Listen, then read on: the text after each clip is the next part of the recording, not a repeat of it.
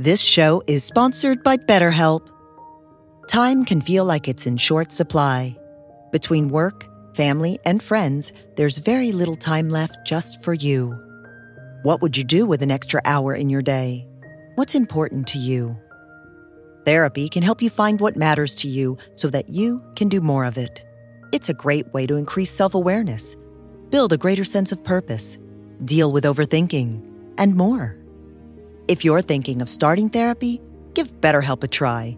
It's entirely online and designed to be convenient, flexible, and suited to your schedule. Learn to make time for what makes you happy with BetterHelp. Visit BetterHelp.com/BeHereNow today to get 10% off your first month. That's BetterHelp, HELP.com/BeHereNow.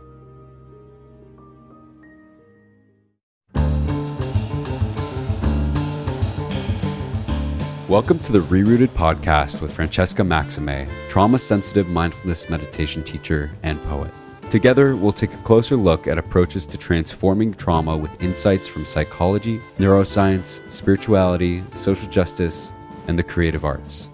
Join Francesca and her guests for an exploration of our shared connection and how we can cultivate greater compassion for ourselves and for others. If you'd like to support Francesca and the Rerooted podcast, please visit BeHereNowNetwork.com/Francesca.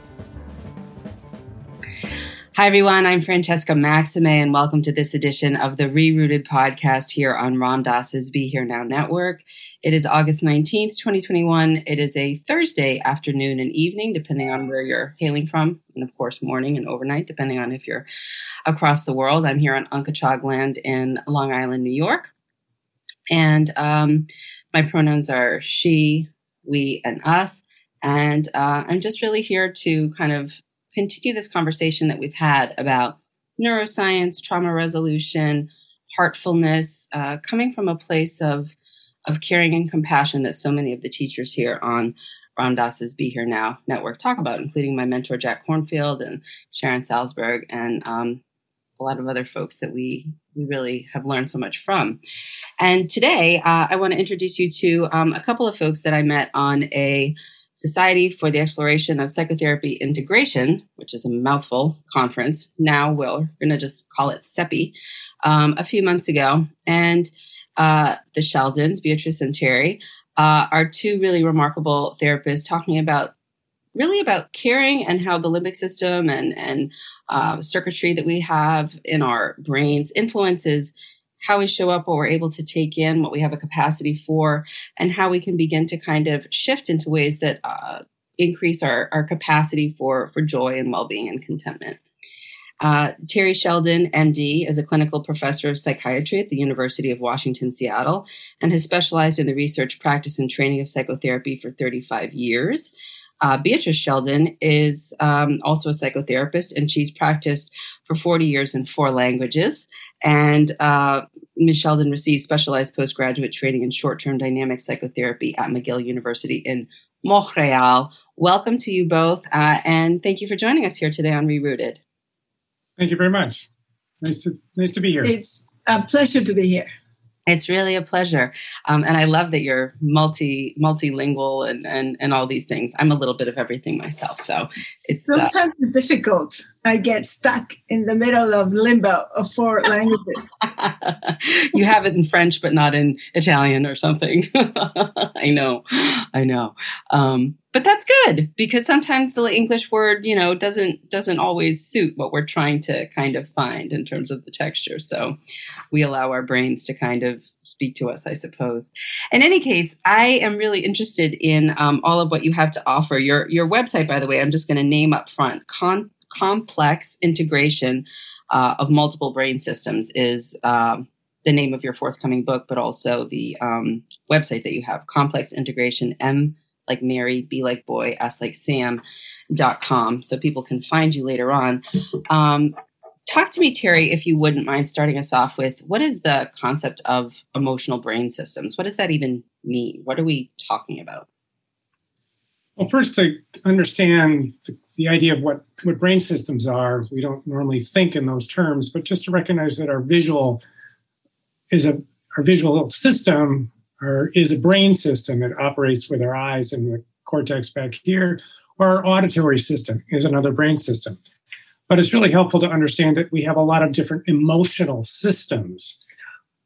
So to get to know what are these emotional systems so that we can have more clarity about our own experiences inside of ourselves, and as a therapist to get to know the deeper levels of functioning and capacity and resources that we're all born with. Mm-hmm. And so to tap into and harness the energy of especially the emotional systems that are based in the brainstem. They're not conscious, but they're present in all mammals, and they're so powerful. Mm-hmm. And if we, as people or as therapists, focus our energy to activate those systems, facilitate them, differentiate them, train them, then that energy, those circuits become more powerful, resilient.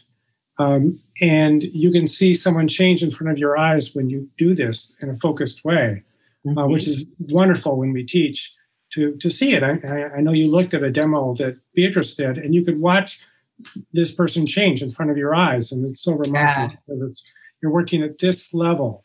So you're not limited to the cortex. You're pointing to the, I'm just letting our viewers know, I mean, our listeners know, you're pointing to the lower brainstem as you're talking that. Mm-hmm. Right. Yeah, the amygdala. We talk about fight, flight, and freeze a lot in terms of the amygdala and the safety and survival, sort of mechanisms and our evolutionary negativity bias. But we also have this innate capacity for connection. And I was talking to Bruce Perry the other day, and he was talking about how our first inclination is to flock. It's actually not to flee or to fight, that we actually are wired for connection, said another way. Right. Exactly. And so, Beatrice, maybe talk a little bit about these play, care, safe systems that Terry's going to talk more about, how it shows up when you're actually working with a client. And there's the word you used in the demonstration that I watched so much, inviting in a sense of caring. Okay. We activate all these brain systems, and the brain system of care, which is the first brain system, care, connection, and safeness, are the first three brain systems that we are activating constantly. And we activate them with the therapeutic attachment relationship, that we're always sitting right in front of our chairs, and there is this connection. Shiny eyes beaming out to the patient with a smile. And it's always the connection of, you are the most important person for me right now. Anything else, it's not important. You are the most valuable person right now here in the connection with us. And sometimes I even say, you make my eyes shine. Your presence right now, it's making my eyes shine. So I'm activating this attachment, connection, and the caring. I'm sending a lot of oxytocin into the system in this intense caring connection. And then we will know, like, oh, that's making me really anxious. So the unsafe brain system, the fear brain system, is being activated in relationship with the caring. And now we understand that there is a connection in between these two systems. Right. The other one is I'm always activating the play. I love play. Yeah. Yeah. So immediately, as soon as there is a little smile or they say something that feels good, we tell me about the smile. Oh, I didn't even know that there was a smile. So we are, and as soon as there is a little bit of activation of smile or play, I keep on working with that activation of play, because that will reduce the fear and that will reduce the shame feelings and the terror immediately, because you cannot play when you are in terror, right? Right. So those are the first ones are the care, connection, and safeness, and then I bring in the play with it. Mm-hmm, mm-hmm. I love that, the playful curiosity. Yeah. Devin has something to say. He's keep on saying, Where do you? Because I was going to ask you, what the follow-up question that I had to some of that is, what interrupts that? We're wired for that connection. We're wired for that sense.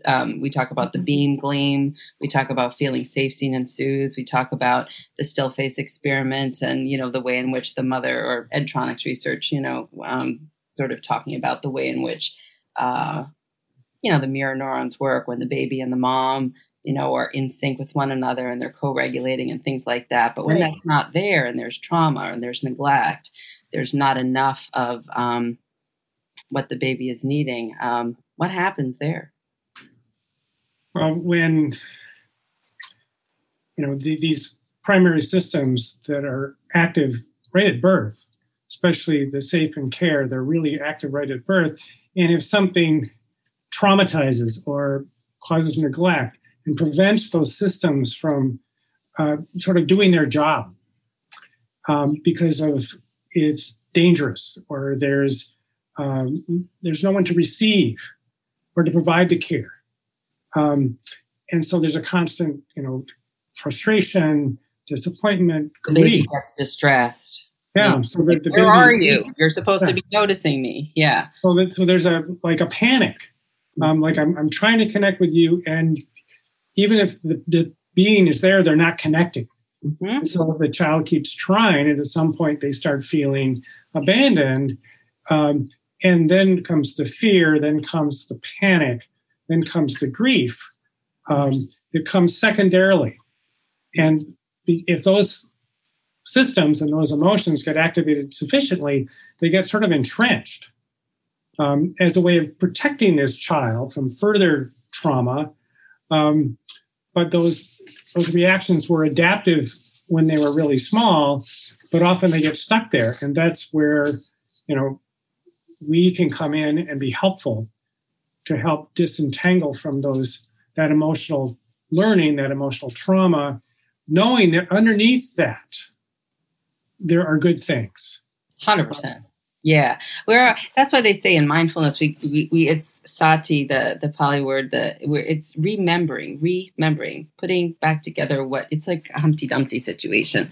You're not creating something new, but you're just, you're sort of, or kintsugi, when you're talking about the bowls that have the cracks and they're filled with gold glue or paint or whatever it is, that really, what I think is, and, Gabor Mate talked a lot about the wisdom of trauma in the movie and this big thing that he's had out recently, which I'm sure people listening to this podcast may have heard about. And if not, maybe check it out along with your book and offerings.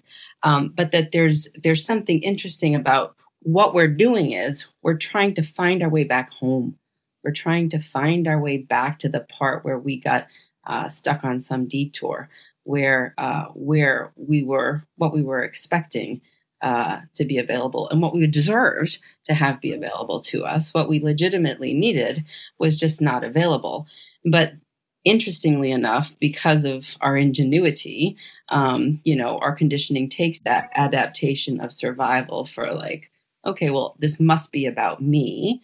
I'm going to take control of the situation. If I can fix me because there's something wrong with me, otherwise they would be available, then everything will be okay and we'll be back in right relationship. So what you're talking about is exploring what interrupts that and then allowing there to be the unfolding of what's authentically already there to start to shine again, which I think is so beautiful. And in the best therapy, that's what happens. Sometimes it doesn't happen, even though we try. Sure. So how is this different from other kinds of therapy? I mean, it's not cognitive behavioral therapy. It's not psychoanalysis. Yeah, it's all of them together. There's several things that are different. First, just the idea that recognizing there's all these different systems, and especially below the level of the amygdala, the hippocampus, and basal movement, there's all these systems underneath can really make a difference. So that wisdom, knowing to go there, even though they're not conscious, that those systems are there and work with that.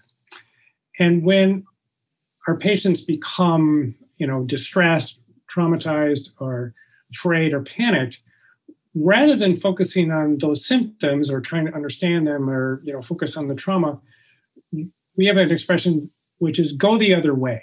Mm-hmm. Go underneath that.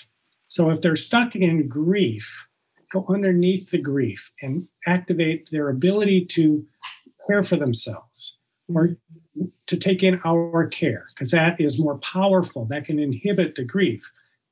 To go to the love. Someone said this recently. It reminded me of this wonderful expression. Grief is the price we pay for love. Right, right. So go to the love in the moment with your patient.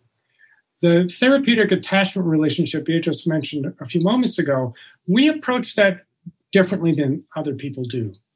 We really want to have that relationship in the present. It's not about transference, about the past relationships or whatever. It's what's actually happening in the moment. It really, as Beatrice demonstrated a moment ago with you, that beaming, loving eye contact, in the moment, having an attachment relationship to activate the attachment systems in the person we're working with, and trusting that, the safe, care, and connection are going to get activated. Yeah, it's funny. I had a client earlier today where it was our first time working together, but he was referred to me through someone I had worked with for a while and was pretty familiar, apparently, with my work with this other client, and I guess felt pretty confident or comfortable about trusting that we could kind of do something together.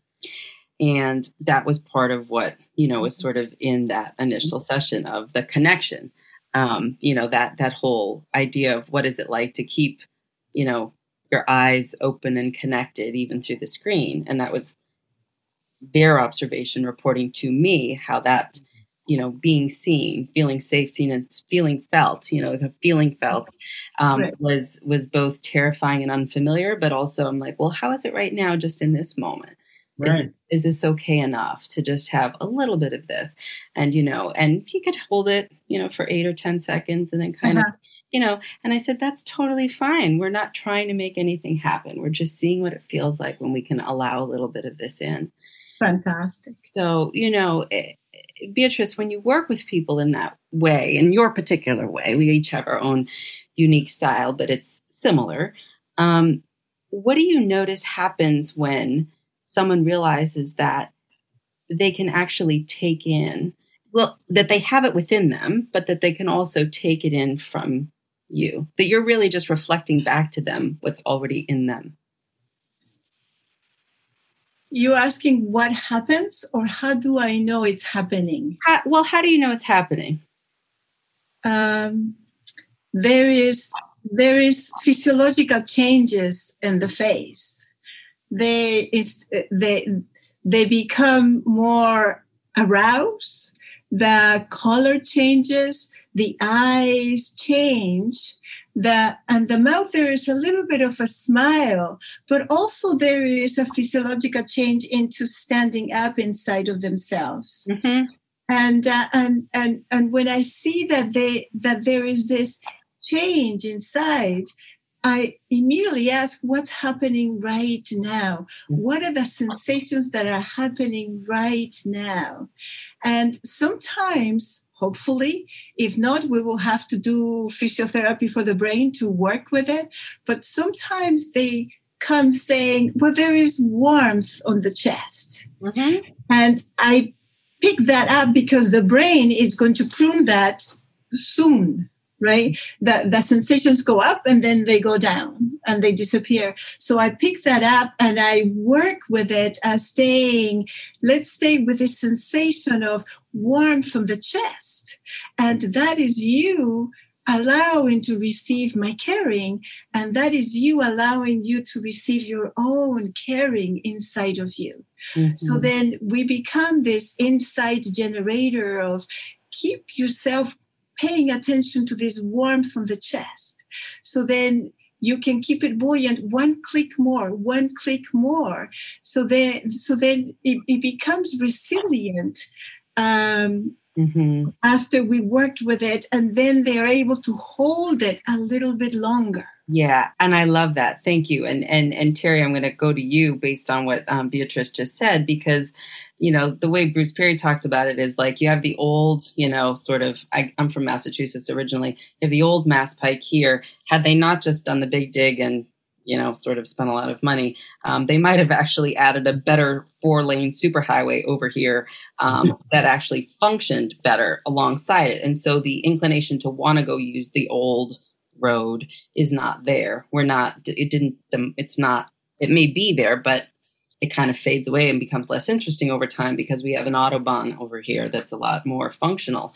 So can you talk about, kind of picking up what Beatrice is saying, it's that, slow, repetitive, moderate, stressors toward moving toward a little bit of the unfamiliar, but the safe, the caring. It's newer. It feels more expansive, warmer, but it's also sometimes the part where people get stuck and they kind of are like, "Ooh, it's too much. I'm terrified." Tell us what's happening a little bit from the inside out as people are sort of growing this new superhighway from the brain part inside out, and what makes them sometimes kind of like push back and feel like, I don't know, maybe I should use the old road. Well, it's a very interesting question.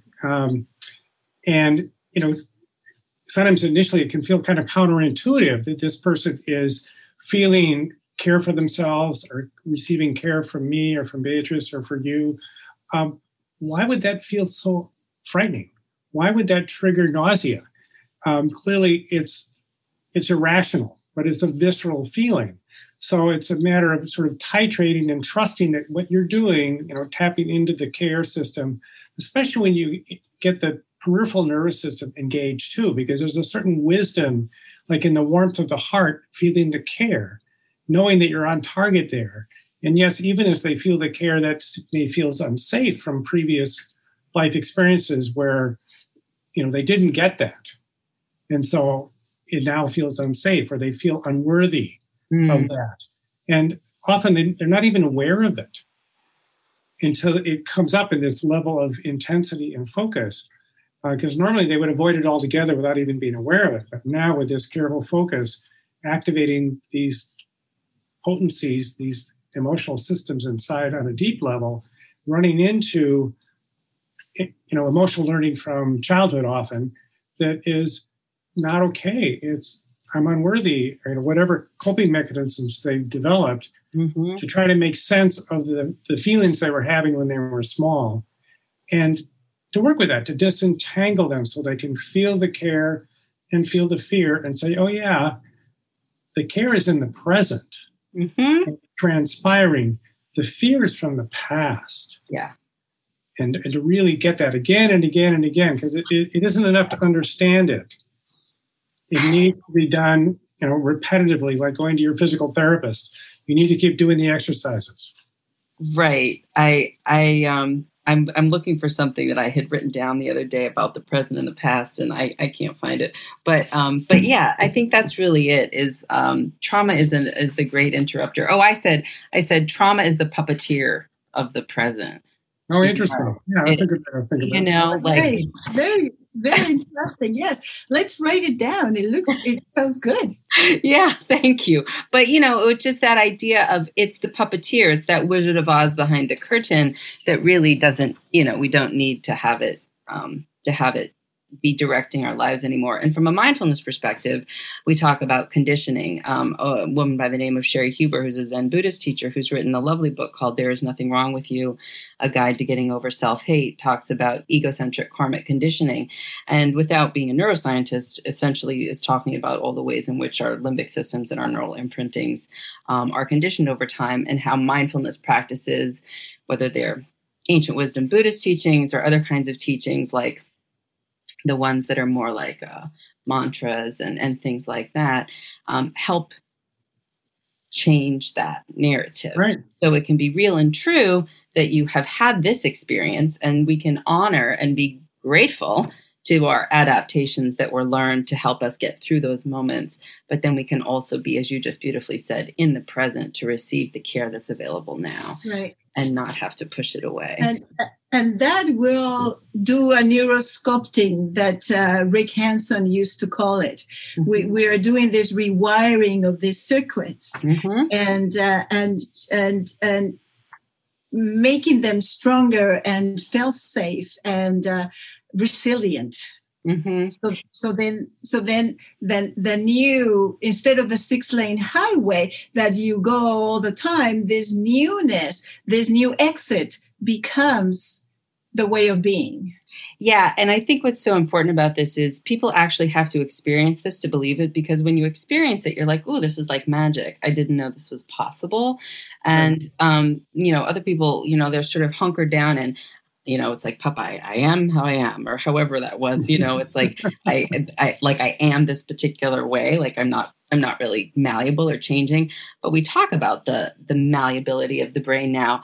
But we also know how, to your point, Beatrice, the neural synaptic prunings that happen, especially in the first 2 months of life outside the womb, and how the first couple of years are just sort of that, I don't even know, Terry, you probably know, it's like billions of things like happening, like a ridiculous amount versus like hundreds or thousands or something on a daily basis when we're super young versus when we're older, which doesn't mean that they're not malleable. It just means that there's so much that's weighted on the front end in terms of how sensitive we are to our conditioning or to our so there's a reason why we kind of have these adaptations. Yeah, they were adaptations. I think that's important. You put that word, that they were adaptive when we were 1 or 2 or 3. And our nervous system created a kind of equilibrium that will sustain, because that helped us survive as a little person. But as we've grown up, that equilibrium continues, and our nervous system has made all these adjustments to maintain this equilibrium that no longer is adaptive. It slows us down. It creates all kinds of other problems. But to take people out of that previous equilibrium, it takes some effort, both on the part of the therapist and the person. And mindfulness certainly does help interrupt those negative thought patterns. But it takes repetition and more repetition to build these new circuits that are adaptive, to get off the old freeway, as you put it earlier, and to build new pathways. It's uncomfortable, and what she was talking about before, about that moment of self-warmth or self-love, is a state process that doesn't last. And so we were talking about this earlier today, that to change that state phenomenon into a trait. So that's who I am. It's not just a feeling that I feel care for myself right now. That's who I am, that I am a caring, loving person towards myself, no matter what. And that's the kind of resilience that we want to help any of us develop in all of these different systems. So it's not just the care system that's resilient, it's the play system that's resilient, or the safe system that's resilient. So when we're in a crisis, all these systems keep operating. And even though, we're being triggered with some trauma memory or some shame reaction, the other systems are still operating. They don't get short-circuited by the reactions that would have happened in the past. That's really important. It's a different way of working, by focusing on these resources and having them become traits, not just brief moments of good feelings. So how does that show up, Beatrice? If we're saying it's a trait, and I'm like reminding myself as someone who's just gotten triggered in some board meeting or at work or, something, and the way in which my boss talked to me is making me feel like I'm in a shame spiral all of a sudden, and I'm starting to go back into dorsal vagal collapse where I'm sort of shrinking away. And I've been working with someone like you, and I've been able to kind of experience what it's like to be caring and to be cared for, and to know that I have this capacity, not because I know it in my head, but because I've actually experienced it in my body, and I've actually felt what it's like to have that warmth and spaciousness that you've talked about. How does that end up translating when I show up? Is that me sort of being able to pause enough and say, hey, I'm enough and I matter. Let me open up to actually asking a question or being curious about whether or not my boss really meant it in the way that I think I heard it, or whether or not this is a narrative that I'm making up or something about myself. So I say to them, would you mind, reflecting more of that or whatever it is. But how does that show up in real life? How does this help people in real life? Are you asking how does that shows up? How do we work with right here at this moment with Sims? Yeah. In this type of difficulty? Yeah. Like okay. if somebody has been working with you, but they get triggered in real life outside of session. Outside of session. Well, that's outside of session. Mm-hmm. What we are working here is we're working at this precise present moment of the relationship of you with you. And if you got triggered, with your shame got triggered, that means that there is that hyperconnection with shame, right? So that in the precise moment, what I start activating, it's the sensation of you are valuable right now at this precise moment to us. So I begin to activate the valuable brain system, mm-hmm. and they usually will say if they have gotten triggered before, they usually will say, "No, I'm not valuable. I'm not worthy." Mm-hmm. And it doesn't matter how many times I say, "No, you are valuable." Will be not important. Mm-hmm. But at this precise moment, I am paying attention to you with all my might, all my intelligence, all of me. And what we pay attention to, we value. So at this precise moment, I am valuing you. It is happening that you are being valuable to us. Mm. Now, you also, you patient, you are paying attention to you right now. And you're not thinking about something else. You're paying attention to you and your sensations. You are valuing you right now at this precise moment. Mm. So we're just staying here in activating the valuable brain system that is happening at this moment. And I bring in other brain systems to corroborate this brain system of we're caring for you as you are feeling, as you are being valuable here with us. Mm-hmm. And I bring dopamine also into the system to cement this experience of valuable. And I ask, how are you experiencing this valuable? I don't feel anything, or it's not there. And it is happening. Mm-hmm. Even if it's not there, it is happening that we're valuing you. Mm-hmm. So by keep on repeating this and bringing in the dopamine. Yeah. And things start to change. Well, the reason why I'm saying that is because in the example I brought up earlier, I think after you've been working with someone for a while and they're beginning to kind of get the hang of it, like it's okay for me to be valued and to value myself and to notice that I have a capacity to value myself. That's a big piece that you may show up at work. And if somebody is insulting to you, you may have an opportunity because you've been practicing in real time, not telling yourself this from a cognitive place, but experiencing it in this relational way, that you may be more inclined to, from a very embodied bottom-up perspective, be able to kind of say, gee, Joe, when you just said that to me, I noticed that, I really kind of felt hurt by that comment. Is that really, what you meant, or could you clarify that? So that's, I guess, what I was trying to get at, but I wasn't very, precise about what I was saying, because it comes from a place of the inside out of you where you actually shift. I think Diana Fosha from Advanced Experiential Dynamic Psychotherapy calls it a little bit of transformance, that energy of just being able to be your own advocate, your own friend in a way that is not bullyish, but it's like my mentor, Jack Kornfield, talks about noble and dignified, relaxed and alert. You're grounded, you're available, but you're also compassionate to self. You're not in a shame state where, they're the boss and I need to stay small or I can't ever say anything. That you internalize that value. So I'd like to add something that I think is helpful, is that in the example that Beatrice was talking about valuing this person, you get a felt sense inside of yourself. And at the end of the session, we'll recommend that, okay, you need to rehearse this. You need to practice this. This is something you want to keep exercising, that felt sense, so that that felt sense becomes stronger and stronger. So when the boss makes some, sarcastic or critical comment, you can access that sense, okay, I feel valuable. And on the one hand, you're less likely to get triggered. But even if you are, you can say, oh, yeah, I'm triggered.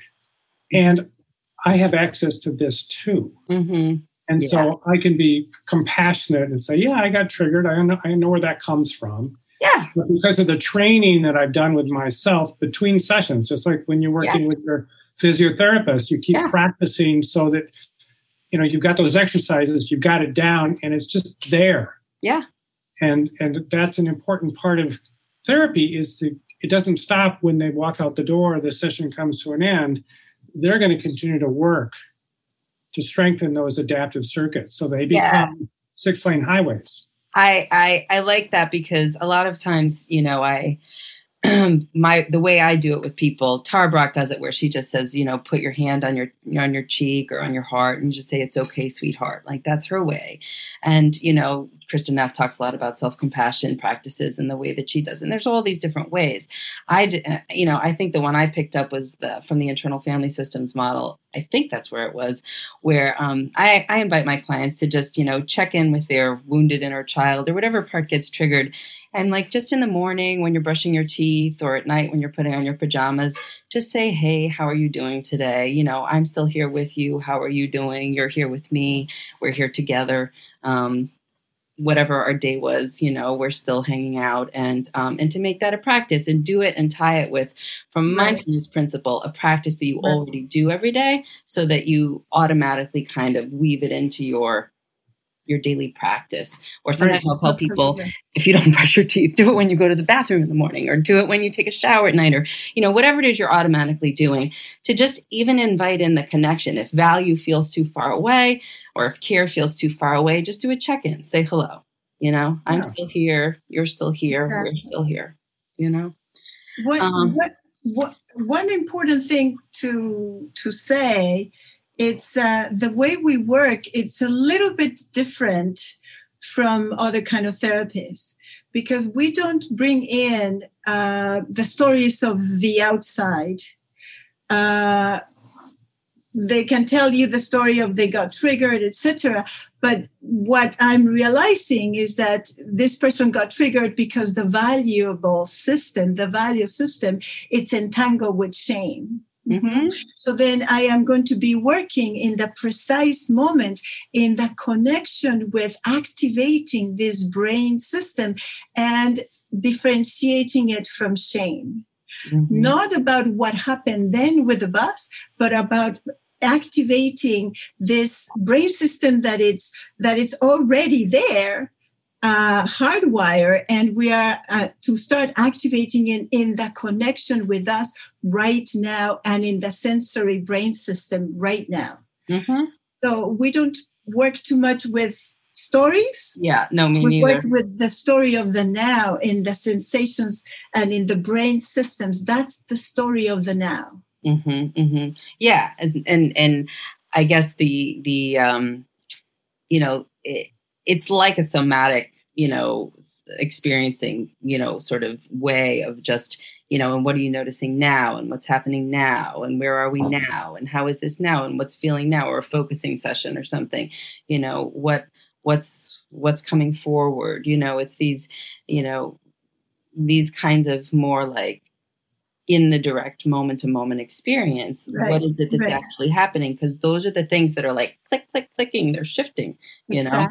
And then you can probably talk, well, you probably both can, but Terry, to this piece of, we've talked a lot about repetition, but we also, in memory reconsolidation, talk about like a 5-hour window of when you have neural synaptic sort of openings, and when a new learning can kind of sort of be, I don't want to say laid in there. I don't want people think we're putting in any false memories or something, because that's absolutely not what's happening. Can you talk a little bit about the brain systems where this is, like, what's kind of happening when somebody's kind of like getting it with like feeling the felt sense shift from the inside out? I think there's several things. I think the emotional memory reconsolidation is one form of neuroplasticity that's quite compelling. But there's just the arousal, the sense of self-efficacy. There's other neuroplasticity factors that you can work with simultaneously. And so you're right. When they have a new experience of themselves with different relationships with themselves, with me or with Beatrice or you, and recognize, okay, this is an adaptive experience. It is in contrast to what I learned or what was possible. And so it does run the risk of being deleted because it's not familiar. It wasn't allowed. And often that's not even conscious.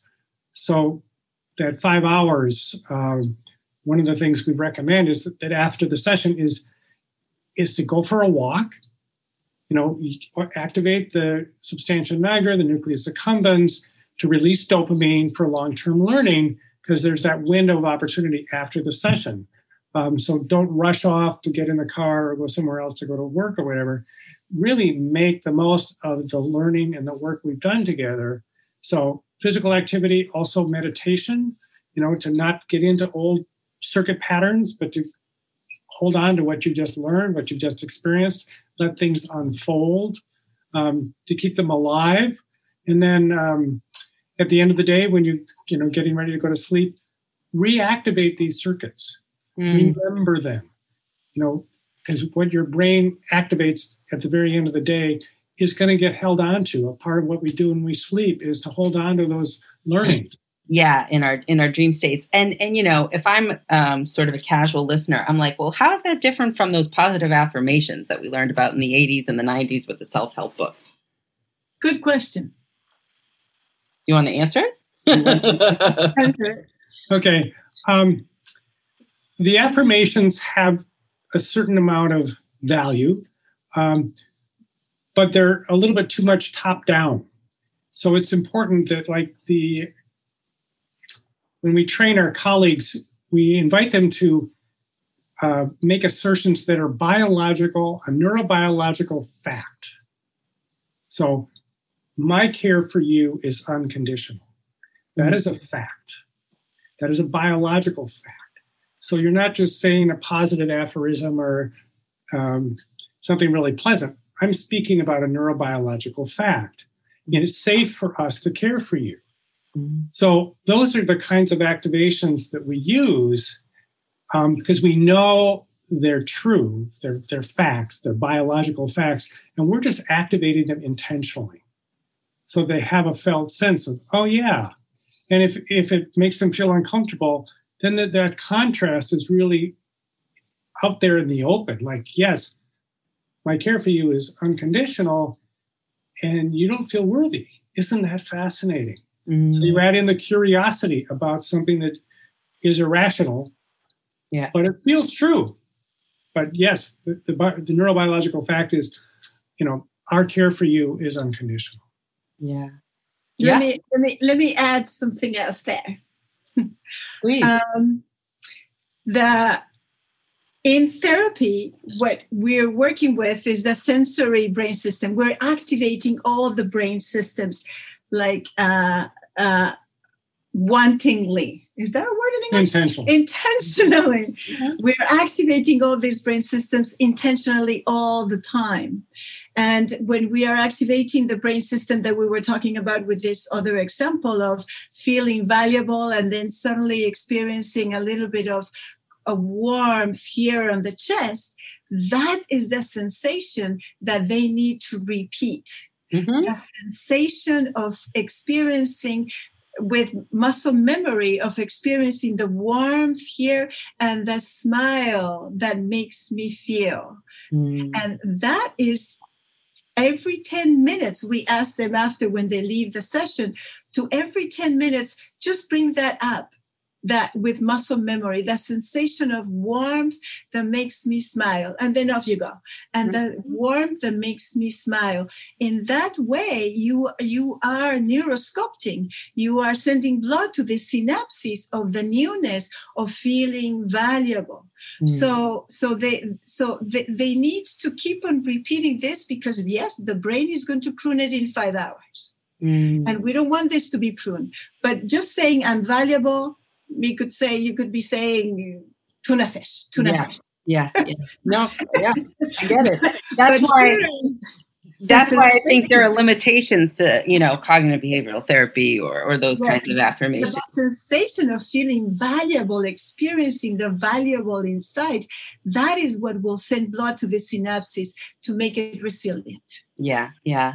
One other aspect that I think I want to highlight is that there are 4 different levels of our nervous system. There's the peripheral nervous system, there's the brain stem, the basal nuclei, and the cortex. And what Beatrice was just describing is where all 4 levels of the nervous system are being active at the same time, which creates a kind of integration. It's very natural and self-healing and self-reinforcing, although it takes some repetition to hold on to it because it's unfamiliar and out of their usual equilibrium. But if you can get all 4 levels of the nervous system engaged and involved, it's going to last much more easily. Mm-hmm. And what you're saying now, Terry, makes me think of when Dan Siegel talks about creating a coherent narrative, and we're sort of, really kind of understanding and having an integration of our own sort of self-story, and not, making sense of your life, said another way, Go ahead. Daniel Siegel wrote the foreword for our book, and he loved it because of the integration. He's so fascinated by integration, and our book is a lot about integration. Chapters about it and just the differentiation process. So I think readers who are familiar with him would enjoy taking a look at his foreword. And he really thought what we were doing was right in line with what you just mentioned. All this kind of integration on multiple levels helps the person develop, an integrated narrative. But from our point of view, most of this is non-conscious.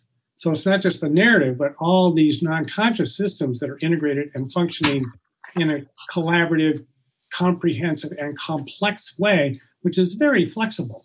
Yeah, which again, I feel I love the example that he uses of his, I think it was his 96-year-old client, Stuart, that is Stuart, a lot, who had a new insight of way of being. And for those who aren't familiar with the anecdote, it's basically this older man, I believe, who had gotten, it sounded kind of was like, I don't know, his avoidant attachment style or something, but a kind of more stoic type of a person, and didn't really understand that when his dear friend had died, that he didn't really feel on the inside quite like this, sort of mushiness or heartfulness. And this is his dear friend for many, many years. And he had been married and was still married and all these things. And so he talked to Dan, and, they kind of explored a little bit of that. And then, sort of, I think through their work together, he was able to kind of be a little bit softer in his marriage and be a little bit more available.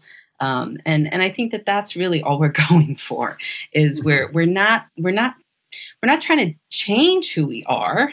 We're not rewriting the script of what happened, but as we say in mindfulness, it's how we relate to what happened that becomes different. We are activating who we're born to be. Yeah, it's very, again, to quote Dick Schwartz, we're hope merchants. There's a faith there. There's a certain degree of you have faith that you can return to your essential self. To your, to your, and I think from the egotistical standpoint, we think that we're just also special and exceptional, and we are unique and special and exceptional, but we're also kind of just like all this big, wider, if we're kind of getting into the non-dual consciousness, we're all interrelated, to use the systems thinking, we're all interdependent from a mindfulness standpoint, from a, that there is no me without you. There is, to use Dan Siegel again, the moi. And so when we are actually doing what you're talking about, Beatrice, and when you and I are sort of, beam gleaming as you're going through your example, and I'm your sort of mock client, it's like, yeah, here we are. And you too, Terry, here we are together in this moment. And can we really be present for that? And what is that like? Because it's happening. Whether or not we do anything with it or not, it's what's happening. Yes. So let's step into that. Yeah. I think that's the whole point. Ram Dass's Be Here Now is it's okay to experience our beingness here now. And to say it out loud. Mm. That's one of the things, too. We love out loud. We say we're here to care for you out loud. Mm. Instead of just, what was they say, positive something experience? Unconditional positive regard. Unconditional positive regard. That's love. Why are we not going to say love? Mm-hmm, mm-hmm. I think this is so interesting because if anybody who's a therapist is listening to this podcast, they may be sitting here saying, whoa, unconditional care, unconditional love. I can't give that. I don't have any resources. There's no gas in my tank. I'm burnt out. We're in the middle of a pandemic. I don't even like this client. I don't even like me. How am I going to get, so what do you say to these folks when you're inviting in this whole new world to kind of, well, let's, can we have a little bit of a suspension of disbelief here and just give it a whirl? Well, trusting what is on a deeper level. You may not feel like you've got access to it, but it's still there. And not trying to make something happen, but just keep orienting to that neurobiological truth that you are unconditionally worthy. You are unconditionally lovable. And for us as the therapist and the person we're being with, that if we can just put everything else aside for a moment and just be fully present to that truth and invite it. And then there will be a reciprocity and a synergy. Like they want to care for me. I want to care for them. If we can both just focus on that one little piece, or it's safe to be here together, whatever it is, something really small and precise, that it will synergize. The energy in you and the energy in me will come together and be more than the sum of the parts and create an emergent experience of safeness. And often people don't even know what safe feels like. They think it's the absence of anxiety, but no, it's a felt sense in its own right. And when you tap into that system, you can always see that their breathing changes. A psychophysiological shift when you've got that system active. So if you keep an eye out for it, you say, okay, we're getting somewhere. So hang in there. Just keep hanging in there. It may seem a little repetitive to the therapist, but on the receiving end, it feels like, oh, you get me.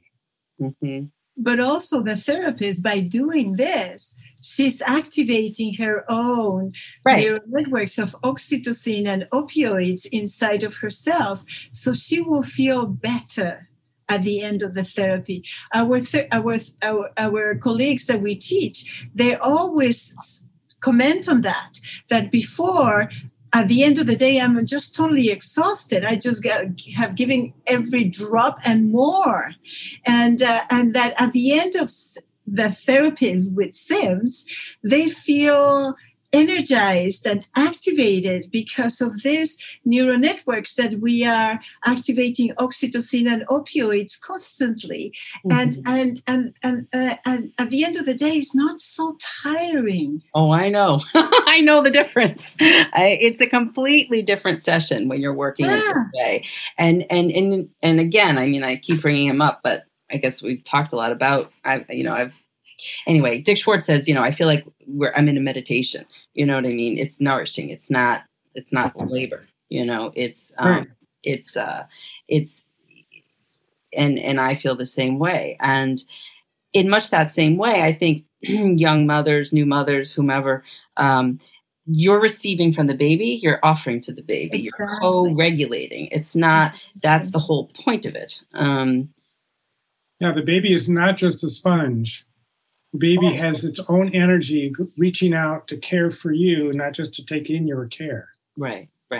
Right. And I think that's important. And, for letting, if it is the caretaker who's the mom and whatever, the biological mom or whatever, sometimes it isn't, and that's fine too. But in this example, if the baby's colicky and if the baby's, really having a hard time, that can affect, how available the mom may be or not. And it's not the baby's fault by any means, right, but it can certainly affect that. And so, it's always kind of that return to repair, return to sort of getting back into that co-regulated state.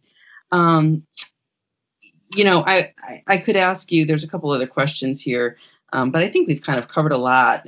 You could talk a little bit about, your book, maybe in the end, but I want to kind of throw one question out of left field, and you can either answer it or not. But a lot of the things that I've talked about, because I originally started fascinated with all these things, so much so that I've trained in it to the degree that I can, and, do whatever, offer it to people as best as I can. But my mentor, Jack Kornfield, invited me to kind of look at, when I went through training with him, injustice, race relations, racism, systemic oppression. And psychotherapy is, as it's practiced in the Western world, a very individual kind of situation. And, what we're talking about is very, the healing can very much happen right here, one-on-one. But I've heard some of my friends, like Lama Rod Owens, I believe it was, talked about, you don't want to hoard your spiritual awakening. You don't want to hoard your sort of resilience, your newfound, like, true self-love, like, that the inclination to want to help, the world is sort of the impulse that will probably be that which you will end up following once you kind of have this inside out, transformation. But this systemic oppression through these systems and institutions of inequality, patriarchy, materialism, racism, things like that, those are things that tend to affect us and our nervous systems and our culture, which continue to permeate us and affect us at a different level. And so I'm wondering how we can contextualize this, if at all, in the broader context of how working with folks individually in this way is valuable in the micro context of the macro context of affecting, sort of systemic change also, that it's not just for the individual, that there's a way in which this can also broaden. Does that question make any sense? Do you know what I'm kind of getting at?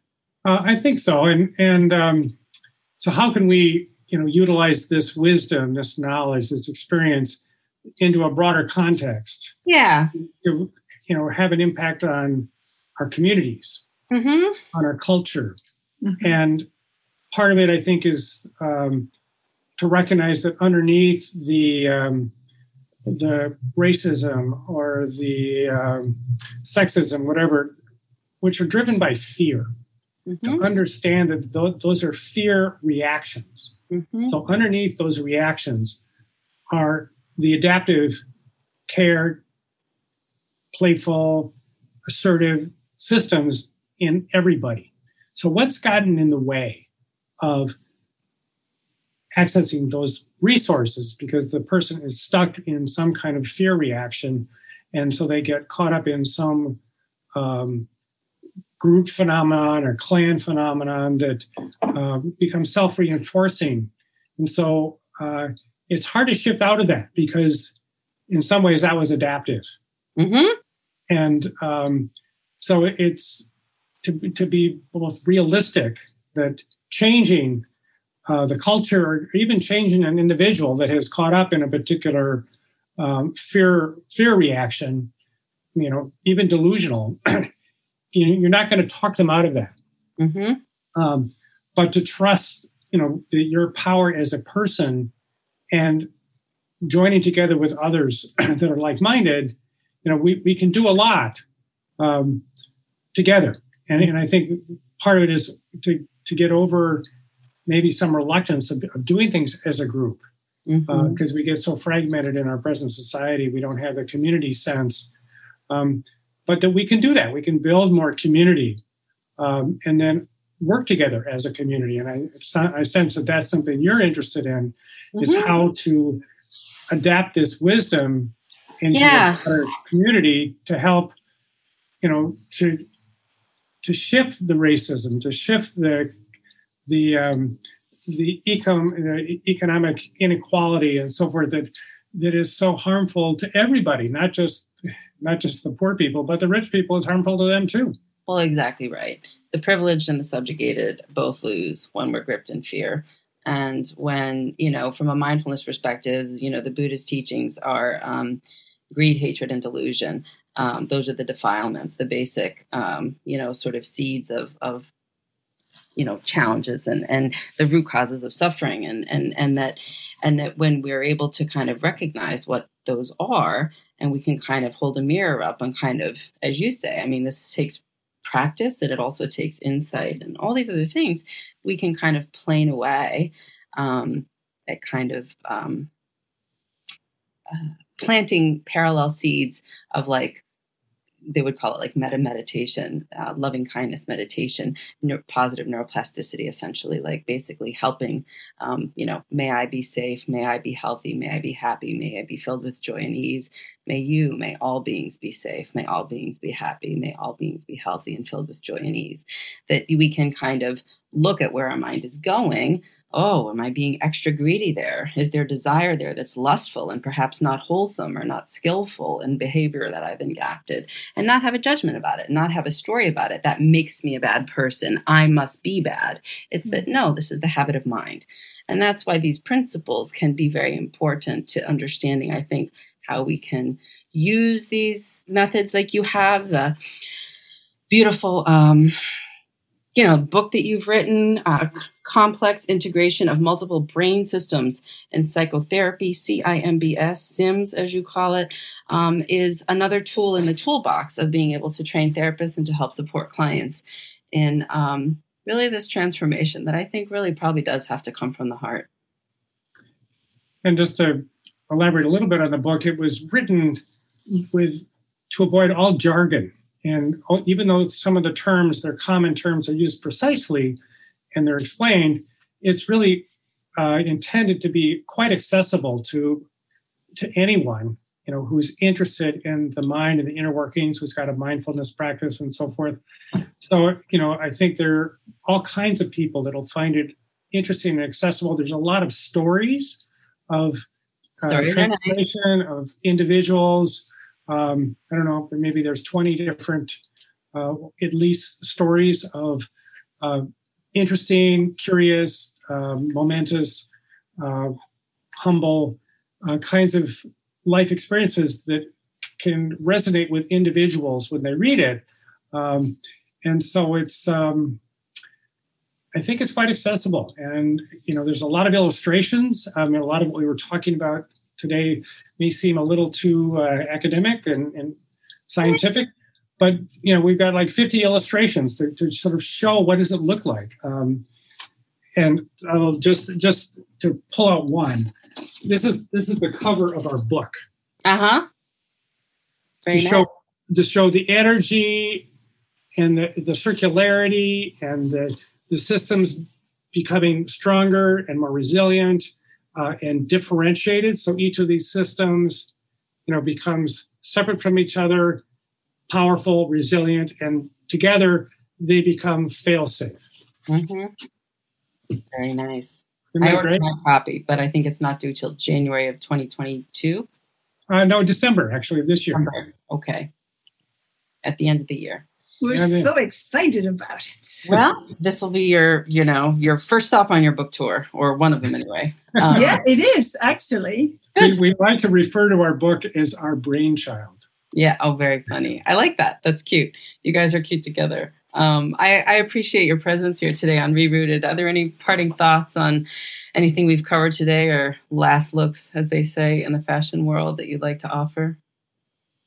Thank you for the opportunity. Yes. To talk to you and connect with you. It's been very enjoyable. Yeah. And your questions are fantastic. I really enjoy your questions. Thank you. So well read. You've got so many different ideas in your head. I'm so impressed.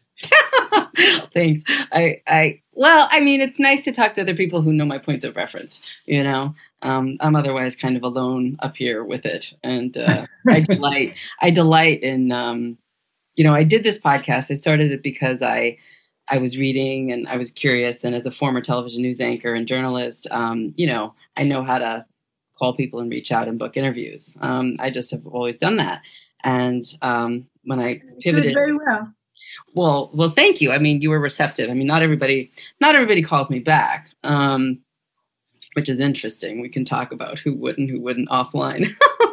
But it was just out of a natural curiosity, meaning like I actually want to know more about this, and I'm delighted that folks like you take time to spend with me and share and offer this with our listeners. So thank you so much. The website, once again, I will offer it, is Complex Integration, M like Mary, B like boy, S like Sam.com. Complex Integration, MBS.com.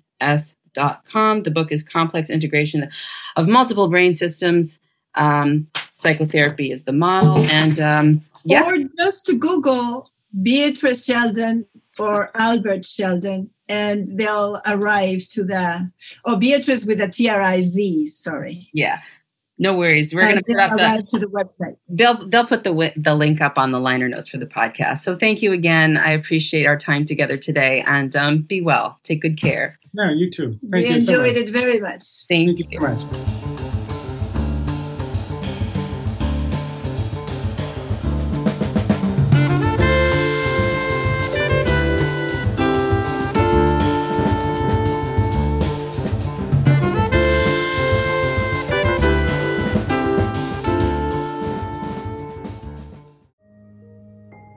This show is sponsored by BetterHelp. Time can feel like it's in short supply. Between work, family, and friends, there's very little time left just for you. What would you do with an extra hour in your day? What's important to you? Therapy can help you find what matters to you so that you can do more of it. It's a great way to increase self-awareness, build a greater sense of purpose, deal with overthinking, and more. If you're thinking of starting therapy, give BetterHelp a try. It's entirely online and designed to be convenient, flexible, and suited to your schedule. Learn to make time for what makes you happy with BetterHelp. Visit BetterHelp.com/BeHereNow today to get 10% off your first month. That's BetterHelp, HELP.com/BeHereNow.